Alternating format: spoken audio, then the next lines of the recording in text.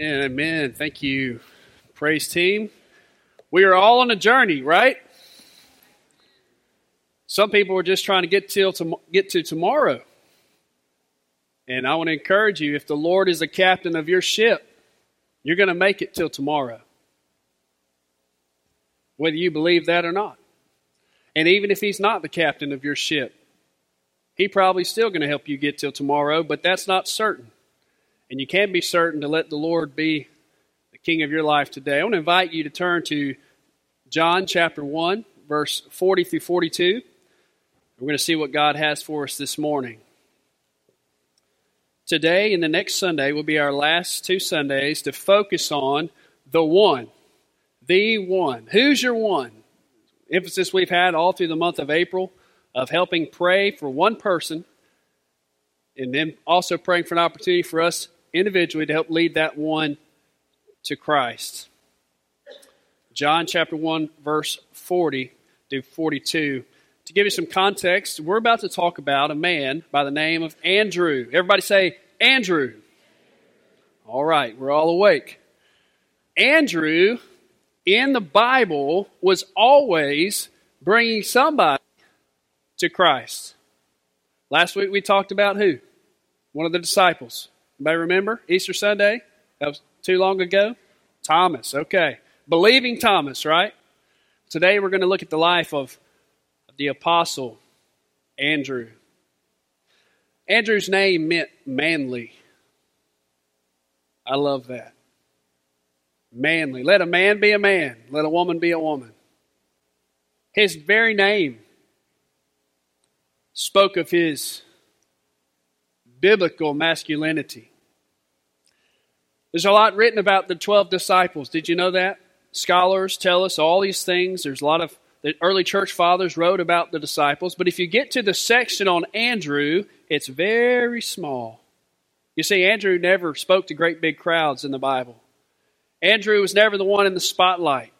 Andrew was the one who was from obscurity, but also he pretty much stayed in obscurity for the most part of his life, and he played in the background, and he was okay with that. Andrew was the first home missionary. He was the first one, you'll see in this passage, to help bring somebody to Jesus. He also was the first foreign missionary. In John chapter 12, we see Andrew brings the Greek people, brings some Greek folks to Jesus. So Andrew is a very special disciple that's easy for us to forget about.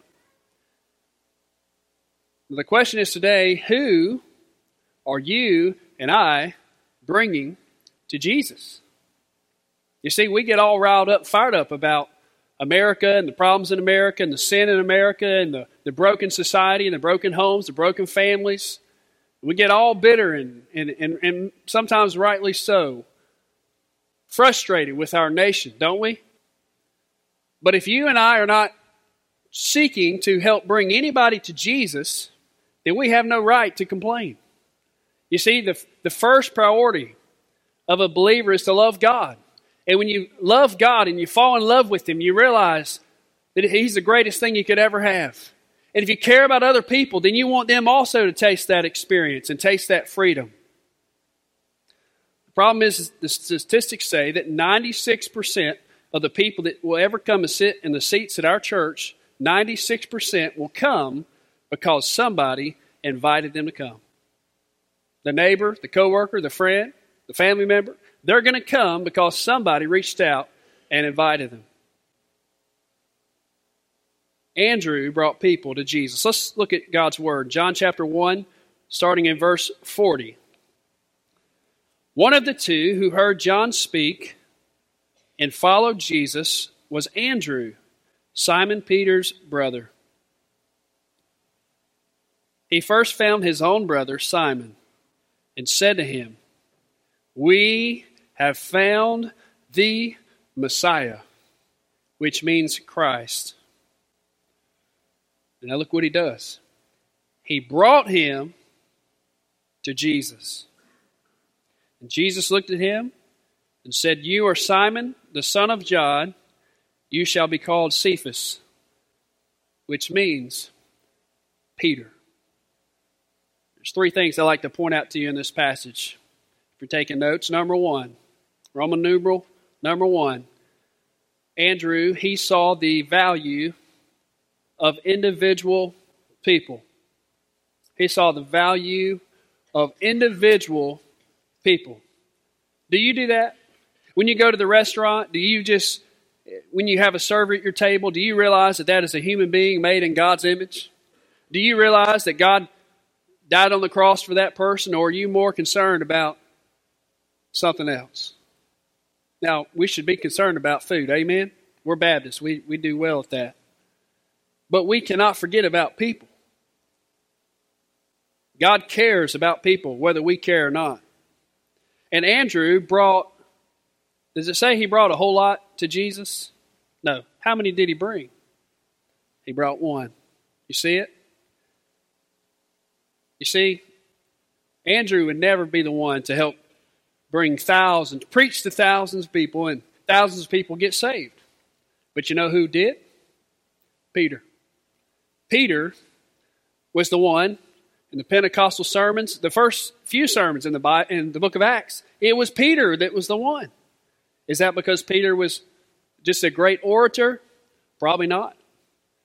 God, for some reason, allowed Peter to be the mouthpiece of the Lord. But Andrew brought 1, and then that 1 brought thousands. What if you knew that your 1 during this month of April and going into May, what if you knew for a fact that the 1 that you've been praying for would become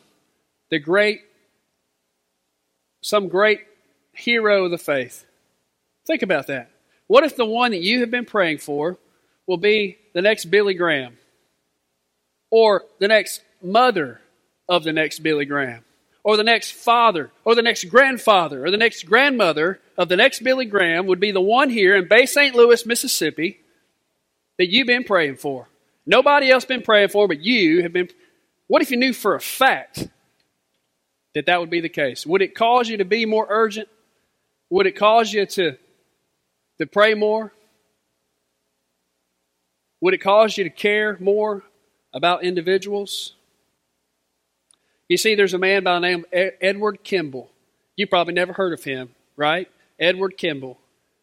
He was a timid, not very well spoken Sunday school teacher of students. If you've ever taught youth Sunday school, you know it's a tough battle. It's a fun battle. It's a great privilege, it's a great honor to raise up these young champions. Edward Kimball led D.L. Moody to Christ. And I want to share with you quickly about this story of how he did it. He had visited a Sunday school, and he heard that and Moody was bold and brash and rude and illiterate and ignorant and frustrating, and he didn't pay attention. He had been visiting Edward Kimball's class. And so God had put Moody on his heart to go share the gospel with him. And so Kimball was frightened, and he was concerned that he had the courage to confront this young Moody and talk to him about Jesus. You see, that's the thing. Many people here, you've already checked out of this sermon because you're so concerned that you don't have what it takes to bring somebody to Jesus. And the whole purpose of this passage and of these few verses to see, it's not about what we have. It's not about our words or our ability. Andrew was an untrained, ordinary guy who did not make the cut. He got reduced to go back home and work the family trade. So here's Kimball. He was trembling, he was shaking, and he heard about that Moody worked at this shoe store. And so he goes down the street and he decides to go talk to Moody about Christ and about his soul. So he heads down the road, and he was so nervous he passed the shoe store. He just passed it right up. And he was tempted in that moment, well, you know, I could just keep on going and I don't have to deal with this, or I can go back and just get it over with. And so he decided he was going to go and just get it over with. And so he goes back and he finds Moody, and he's pondering, what am I going to say? What am I going to say? And then he cornered Moody in the back, stacking up shoe boxes. And he stumbled over his words, And later Edward Kimball wrote that I don't even remember what I said. I was so nervous. I don't even know what I said to this young man named Moody. He said, all I can remember that I said something about Christ and his love. And that's all he could remember. And he admitted it was a very weak appeal. Gospel presentation. Well, the rest is history. Right then and there in that shoe store, D.L. Moody gave his heart to Jesus. In fact, he asked Edward Kimball, he said, can I receive Jesus right now? And he led him to the Lord. Then tens of thousands testified that because of the ministry of Dwight L. Moody, they came to faith in Christ. Dwight L. Moody led C.T. Studd, great missionary hero of the faith from Europe, part of the Cambridge Seven that started one of the greatest missionary awakenings in the history of the world. C.T. Studd helped bring a young man to Christ, Wilbur Chapman, who himself became a well-known evangelist. Moody founded the Moody Bible Institute, which still exists today. This trained thousands of people for ministry. We have at least one person in our church who was trained at that school. Wilbur Chapman was converted at a Dwight L. Moody evangelistic meeting. So was C.T. Studd, so was Wilbur Chapman. Billy Sunday, famous professional baseball player, was converted at a Wilbur Chapman meeting. Mordecai Ham was converted at a Billy Sunday meeting, and Billy Graham received Christ at a Mordecai Ham evangelistic tent crusade in Charlotte, North Carolina. Started with one, Edward Kimball, scared to death, didn't have what it took, stumbled his way through the gospel. You see, church, it's not about what we bring to the table. God just needs a heart that's available and willing to be his man, be his woman.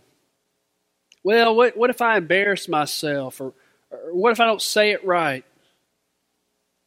If we wait till we say it just right, we'll never do it. God's not depending on you. Did you know that? God's not depending on me. It's that we are depending on him. That's the point. Number two, I'd like to share with you this point, this truth.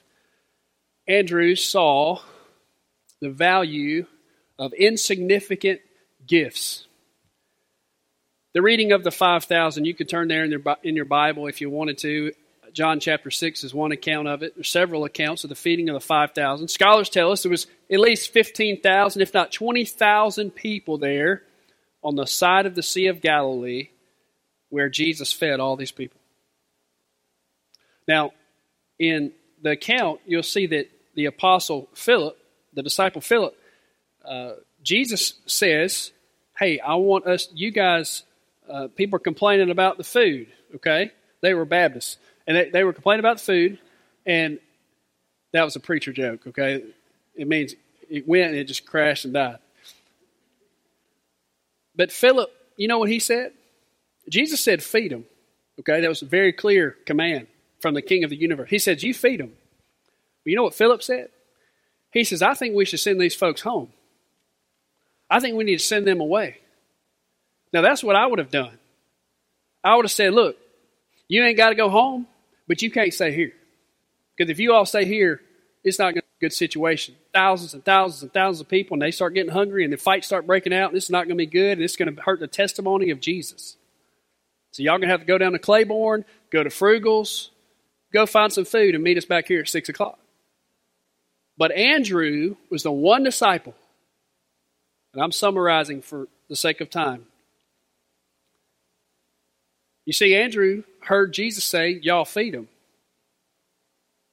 I don't know if he said y'all or not, but probably. He said, y'all feed them. And Andrew just thought, well, God told us to feed them. We're going to feed them. And so he brings this little boy. Andrew's the one that goes out and brings the little boy to Jesus. And the Bible says there were 5 small loaves and 2 fishes. 2, the Greek says, sardines basically, small fish. So you have 5 small loaves and 2 sardines. And Andrew brings this little boy. He says, Lord, and then he says this quote. He says, what is so little among so many? That's a good thought. I mean, right? I mean, how is this going to feed thousands and thousands of people? So Andrew was practical, but he also knew Jesus was up to something, and he understood that God could do anything. And I think he just wanted to see what's going to happen. Because he understood if those 5 small loaves and if those 2 little fish were in the hands of Jesus, then you better look out, because something can happen. What is so little among so many? You see, that's why many people don't tithe. They say, oh, it's just a little bit. Friend, just a little bit in the hands of God is a whole lot. God can take your little bit, multiply it times 1,000,000. God, throughout history, has used insignificant gifts to do significant things. Why? So he would get the glory. Not so the giver would get the glory, but so that the Lord would get ultimate glory. And Andrew understood this. But only when we acknowledge our weakness can we tap into the power of God. We have to be bold enough to say, God, I don't have what it takes. My gift is insignificant to what you own and what you need. Not what he needs, but what he could use. And third and last, Roman numeral number 3, Andrew saw the value of inconspicuous service. He didn't mind playing in the background. He didn't mind getting any credit. In fact, he thrived on it. He never preached to the multitudes. You see, there's a lot of people today trying to get the gospel just right. There's people arguing about the gospel. People on the same side. People that are brothers and sisters in Christ. And they're, sovereignty of God and the choice of man and how's it all shake out. If we just sit here and keep knocking heads with the same people on the same side on the same team, that's exactly what the enemy wants.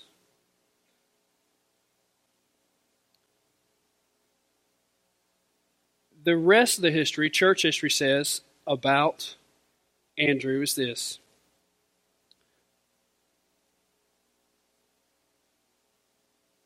There's a frog in my throat. Here's the rest of the story. You want to hear it?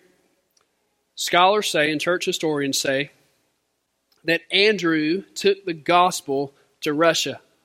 Now, some of you didn't know there were Christians in Russia. Did you know that? Well, they are. He took the gospel to Russia, and some even say he took the gospel all the way to Scotland. All the way to Scotland. He led a Roman provincial leader's wife to faith in Christ. And her husband was the leader of this territory, and he was so upset about it. He said, you better renounce Jesus, this faith you have in Jesus, or else. Well, she didn't do it. She truly came to know Christ, so she didn't renounce her faith. So he said, you know what? If she's not going to renounce her faith, I will shut up this apostle named Andrew. I'm going to shut him up for good. So that's what happens. He ordered Andrew to be crucified on a cross the shape of an X. You heard that story before? And he decided, I want to deter other people from telling others about Jesus. And so he decided to not do the traditional means of crucifixion, but to instead to lash him to death. Lash him to death on this cross, X cross. All of the eyewitnesses said that it took 2 days for Andrew to die. And all the eyewitnesses there, both non-believers and believers, said that it was until his last breath that Andrew was pleading with others to come to Jesus. That's how I want to go out. What about you? The value of one. You don't have to be a Bible expert. You don't have to be have a theological education to bring somebody to Jesus. But the problem today, just the flat truth, and I'm just going to say it, is we got all these other priorities besides this. And America's in trouble because of us. Because, see, we have all these things on our to-do list that's important to us, but it's God's work should be number one. Number one. See, we bring people to a lot of different things, don't we? We've got families. We'll bring our children to 7,000 events. Why? For their good, and so they can be educated, so they can be so they can have just a closet full of trophies. There's nothing wrong with trophies. But I'm afraid we're putting all of our eggs in the wrong baskets. Because we're going to be dead soon. Let's just be frank. We're all going to be gone. Just in a vapor, a moment in time, and we're going to be history. So what's the purpose of your life? Is it to become so educated? Is education? Is that the ultimate goal? I have some degrees from some fine educational institutions. So I'm not anti-education. My wife sat on the stage at Ole Miss's graduation next to the chancellor. I'm not anti-education. We should be equipped. We should learn all we can for the glory of God and for the equipping of the saints. But is that the goal? Education? What about sports? Is that the goal, to become a professional athlete? Most professional athletes I see on TV, they seem miserable. Drama queens. They need to relax. Is that the goal? Is the goal to make a lot of money? Is that the goal? So you can leave your children with a whole lot of stuff and money? Is that what should be the goal? How's that going to work out for them? What about health care? Is that the goal, to try to have the best health you can have and to live a long, long life? Friend, if you live a long life and never bring one person to Jesus, that life will be wasted. Or at least trying to. Just the attempt, God will honor that. Amen? You don't have to bring somebody to Jesus, but you need to at least be praying about it, thinking about it. Have the willingness and the desire. That's what Christians do. But for some reason, the last 40 years in the Baptist church especially, I don't know about all these other denominations, but it seems like the average Christian in our churches could care less about lost people. And our priority is to go and make disciples of all nations and bring people to Jesus. We say we love the Lord. We sing God is so good. And if we believe God is so good, don't you want your friends to know about this God? Don't you want other people to be saved? Don't you want them to go to heaven and drink Chick-fil-A milkshakes forever? Don't you want people to bring somebody with you? You see, I believe with all my heart that many people here today, you're not a disciple of Jesus. And that's okay, because God is full of mercy and grace, and He's inviting you to come and be saved. To lay down your small plans and take up your cross. To come to Christ and be born again. And take His yoke upon you and be set free. And have the power of God living inside of you. And have your name written in the book of life. So today you can come. We're about to have a response time. You can come to faith in Christ today. There's many other people today, and you know Christ. Man, it was when you were a child at VBS, or maybe you were a college student. Man, God has got a hold of your life.